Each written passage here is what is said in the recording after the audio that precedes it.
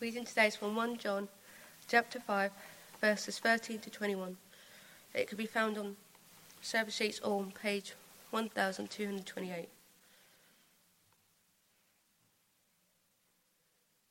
I write these things to you who believe in the name of the Son of God, so that you may know that you have eternal life.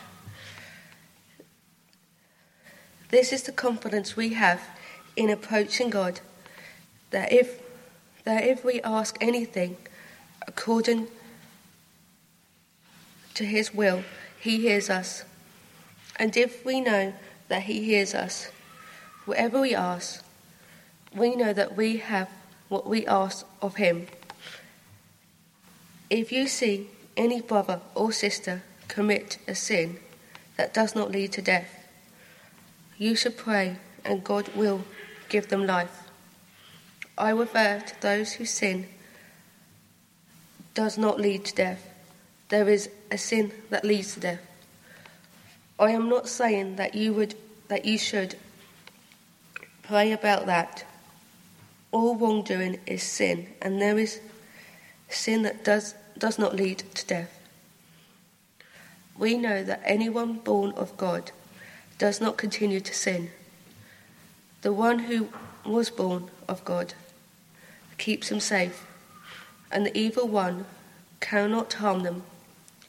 We know that we are children of God, and that the whole world is under the control of the evil one.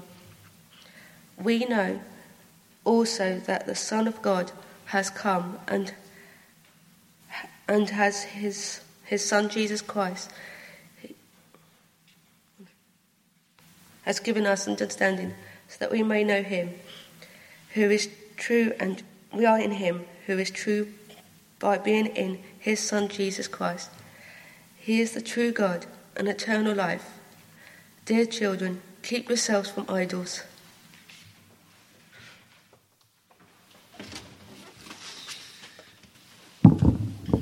Thank you very much for reading, Chloe.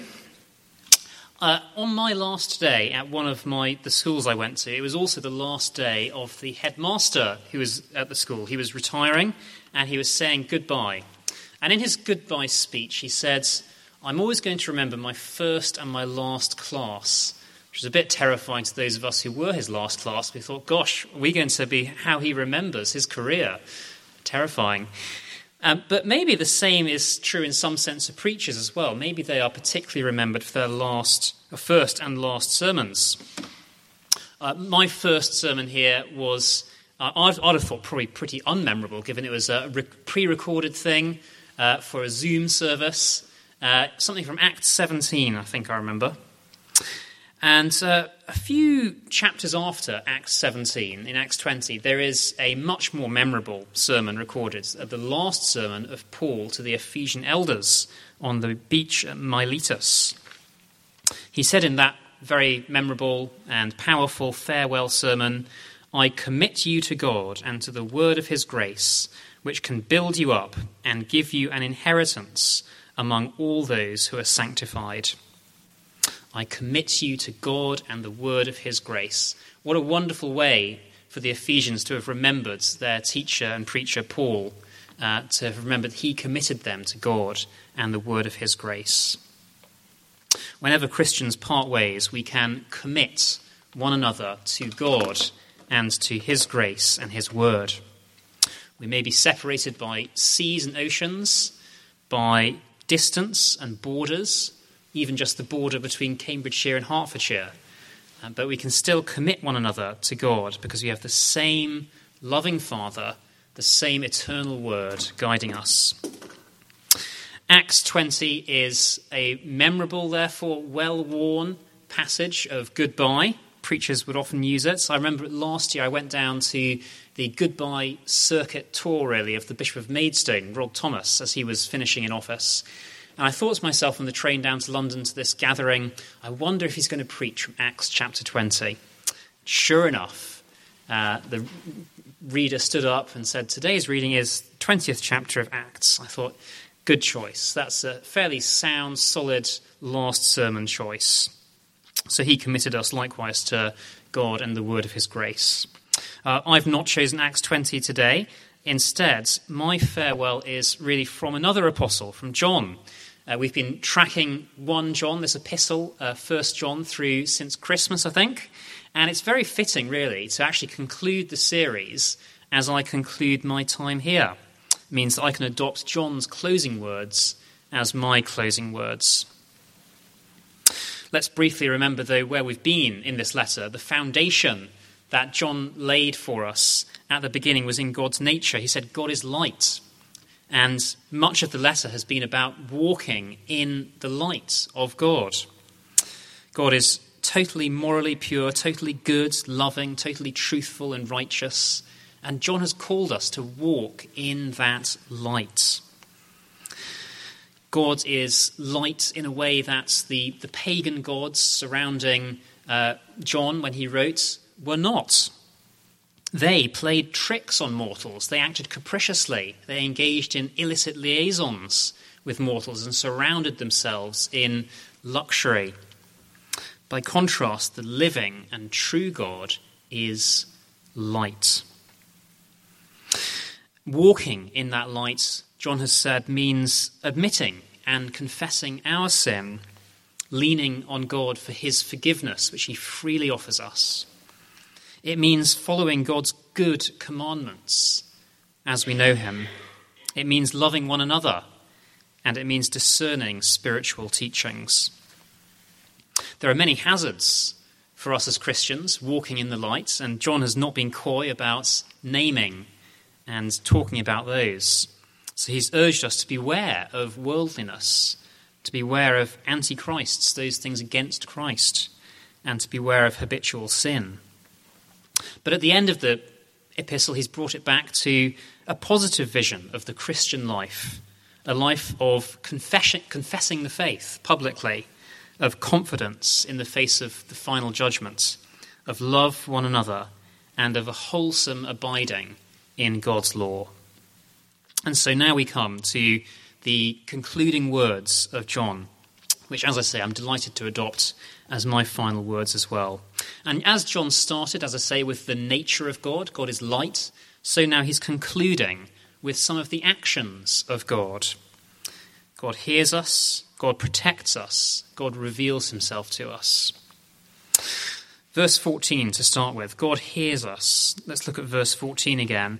This is the confidence we have in approaching God, that if we ask anything according to his will, he hears us.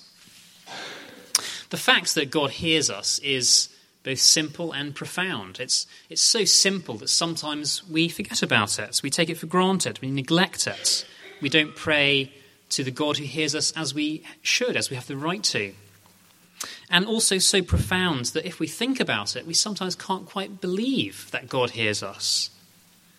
The one who is the uncaused cause, the unmoved mover, the King of kings, the Lord of lords, who sits enthroned upon the circle of the world, he hears us. Yes, he does, John says. He hears us, all and any of us, if we ask anything according to his will. You might think, well, there's the catch, there's the small print. If we ask anything according to his will, he hears us. That sounds a bit like an insurance company who say to us, you can claim against any liability on this policy we're selling you, according to our criteria. Well, hang on, according to your criteria, what are your criteria? What is the small print? Well, thankfully, unlike the insurance company, God isn't secretive about what his will is. We can easily pray according to God's will. He has made his will known to us so that we can pray according to it. Love the Lord your God with all your heart, soul, mind, and strength, and love your neighbour as yourself, the foundation of all of God's law. And as we draw closer to him, we understand more of what that will involves. Well, you might think to yourself, well, if drawing closer to him, we get to know more of who he is, what his will is, and we can then pray according to it, does that mean that prayer which God really listens to, access to God's listening ear, to his throne room, is the preserve principally of deeply thought out Christians who spend a lot of time in study and thought about what the will of God involves so that they can then pray according to it. Well, no. The youngest believer, the one who has only just come to know Christ, has some appreciation of God's will, some sense of it, and can pray according to it. As Polly mentioned in the prayers, we've been having a global prayer initiative this past 10 days called Thy Kingdom Come. And just in that one line of the Lord's Prayer is the sense of how the Christian faith turns things around. And any believer in Jesus understands how the Christian faith turns things around from life being about me to life being about him. Thy kingdom, your kingdom, come. No longer me, my will, but yours. No longer me first, but instead love your neighbour as yourself. And as we appreciate those values, we can pray according to them. And so our prayer is heard by God. It is acceptable to God. So we pray, hallowed be your name, your kingdom come, your will be done. May you be known and glorified. May your praises be sung. May your church grow. May your Son, the Lord Jesus, return to claim the kingdom that is his. If we ask anything according to his will, he hears us. Likewise, we pray, give us all our daily bread, including Mrs. So-and-so who is struggling with this or that, and please provide her with that which she needs to sustain her in life and in Christ. Forgive us all our sins, including my cousins and my neighbours who don't think they know they need forgiveness of sins. Please forgive them their sins. Lead us not into temptation. Deliver us from evil, the evils of war. Restrain and end wars. The evil of poverty. Grant relief from that. The evil of disasters. Give mercy where they occur. If we ask anything according to his will, he hears us. And knowing that God hears us, we especially pray for holiness. Take a look at verse 16 again. If you see any brother or sister commit a sin that does not lead to death, you should pray, and God will give them life, because God hears that prayer. A sin that does not lead to death, there's only one unforgivable sin, blasphemy against the Holy Spirit, as in a rejection of the forgiveness and mercy that the Holy Spirit provides, that he mediates from the cross. No other sin necessarily leads to death if God grants repentance, if we turn back from it and lean on him in faith. And so, knowing that he hears us, let us ask all the more for such humility, such repentance, both for one another in our daily lives and also for friends and neighbours outside. God hears us. And God also protects us. Look at verse 18. We know that anyone born of God does not continue to sin. The one who was born of God keeps them safe, and the evil one cannot harm them. The one who was born of God, that is the Lord Jesus, he keeps us safe. He protects us actively. Yes, he's sitting there at the Father's side, interceding for us, asking the Father to intervene for us, but he also actively intervenes himself. He protects us from heaven. And that protection really matters. Look at the second part of verse 19 to see why. The whole world is under the control of the evil one. The end of verse 19 says, the whole world is under the control of Satan, the evil one. His power, thankfully, is limited.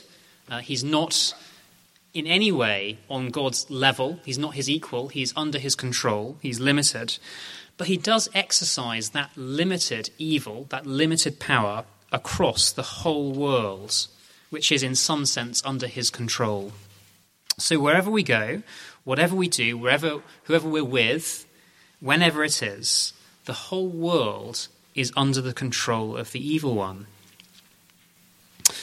Christian, dost thou see them on the holy ground, how the powers of darkness compass thee around? Christian, dost thou feel them, how they work within, striving, tempting, luring, goading into sin? Verses from Bishop Andrew of Crete, a 7th century successor of Titus. The good news, though, in the context of that evil surrounding us, encompassing us around, is that God protects us from it. Jesus actively protects us from that siege. The one who was born of God keeps us safe, in the words of verse 18. We're not alone in the Christian fight. So we do strive against sin ourselves, we do pray against it for one another, but we also rest on God's protection, as provided by what Bishop Andrew called the merits of the cross, but also actively afforded today by Jesus. That's a valuable protection, a valuable assurance for us, whether we're parting ways today or not. All Christians, wherever they are, face spiritual opposition.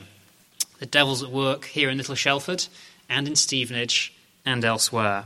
And I'm therefore expecting some degree of spiritual opposition as I begin ministry in my new sphere.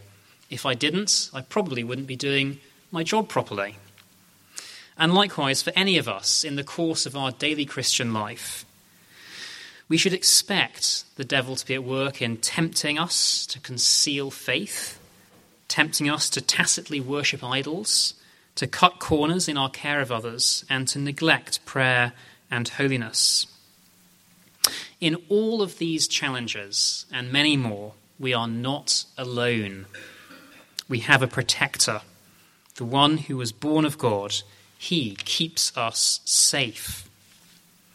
It's no surprise, therefore, that at his final sermon that I mentioned earlier on the beach at Miletus, Paul said to the Ephesians that he entrusted them to God's care. He entrusted them to the one who protects them. And now John is just doing likewise, as his brother apostle did to his correspondents, entrusting them to the protection of the one who would keep them safe. God hears us, God protects us. God also reveals himself to us. Have a look again at verse 20. We know also that the Son of God has come and has given us understanding, so that we may know him who is true. He has given us understanding. Jesus is the full revelation of God. In him all the fullness of God dwells bodily. We just look at the Son of God, we just look at Jesus, and we see the fullness of God dwelling in him. He's not among us in person right now. We can't look at him as we look at each other in physical form. He has ascended, as we remembered at Ascension Sunday last week. But we do have here in the Bible his words, his ministry, his actions recorded for us, so we can see him in that revelation. Now you might be thinking to yourself, the doctrine of revelation, this is bread and butter stuff. This is basics. This is milk, not solid food. Why, John, are you finishing your letter, which has contained so much depth, so much meat for us to grapple with this comparatively basic doctrine? Why didn't you begin your letter, John, with telling us about God revealing himself in Jesus, and then finish with something a bit more profound? Likewise, you might think to me, Edward, why do you make your last point from this pulpit a point that's really, belongs in a Pathfinder's talk about how revelation operates, or a talk from summer camp? In fact, the second day at the children's Christian summer camp that I help with every summer, day 2, the talk is entitled God Reveals. So there we go, straight out of that. And if we are remembered for our beginnings and our endings, you might be thinking, do you really want to be remembered for giving that sort of basic point as your last one? Well, John might respond to that criticism about his letter, how he ends it, by saying, well, it's all very well for us to desire deeper spiritual insights, to desire that meat, that solid food of the Christian faith, to develop and go on in it, as long as we don't move on from the basics. Repeating the basics, frequently, he might well say with Paul again, is no trouble for me and is safe for you. And so he's not ashamed to finish this letter with some spiritual ABC, some grandma sucking eggs. God reveals himself in Jesus. And that's especially important if we consider that final mark of application that he brings that to in the literally last verse of the entire book, verse 21. Dear children, keep yourselves from idols. Keep yourselves from idols.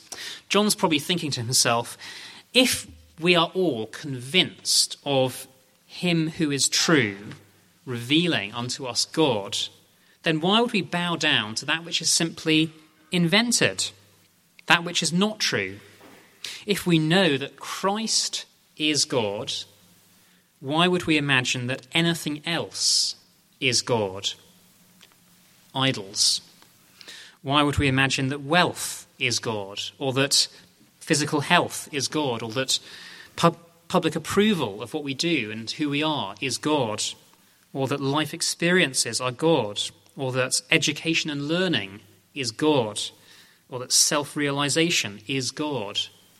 If we know that Jesus is God, none of those idols have power. The Son of God has come and has given us understanding so that we may know him who is true. Here then is John's final note in this letter to us. There is truth and error in this world. God has given the truth, above all, in Jesus Christ. Therefore, let's worship him and not idols. Let's pray. Heavenly Father, we thank and praise you that you are light, perfectly pure and holy. And thank you that you, such a God, hear us as we speak to you. You protect us every day of our lives, and you reveal to us your nature in your beloved Son, the Lord Jesus. May we all, whether we are near or far, abide in him now and forever. Amen.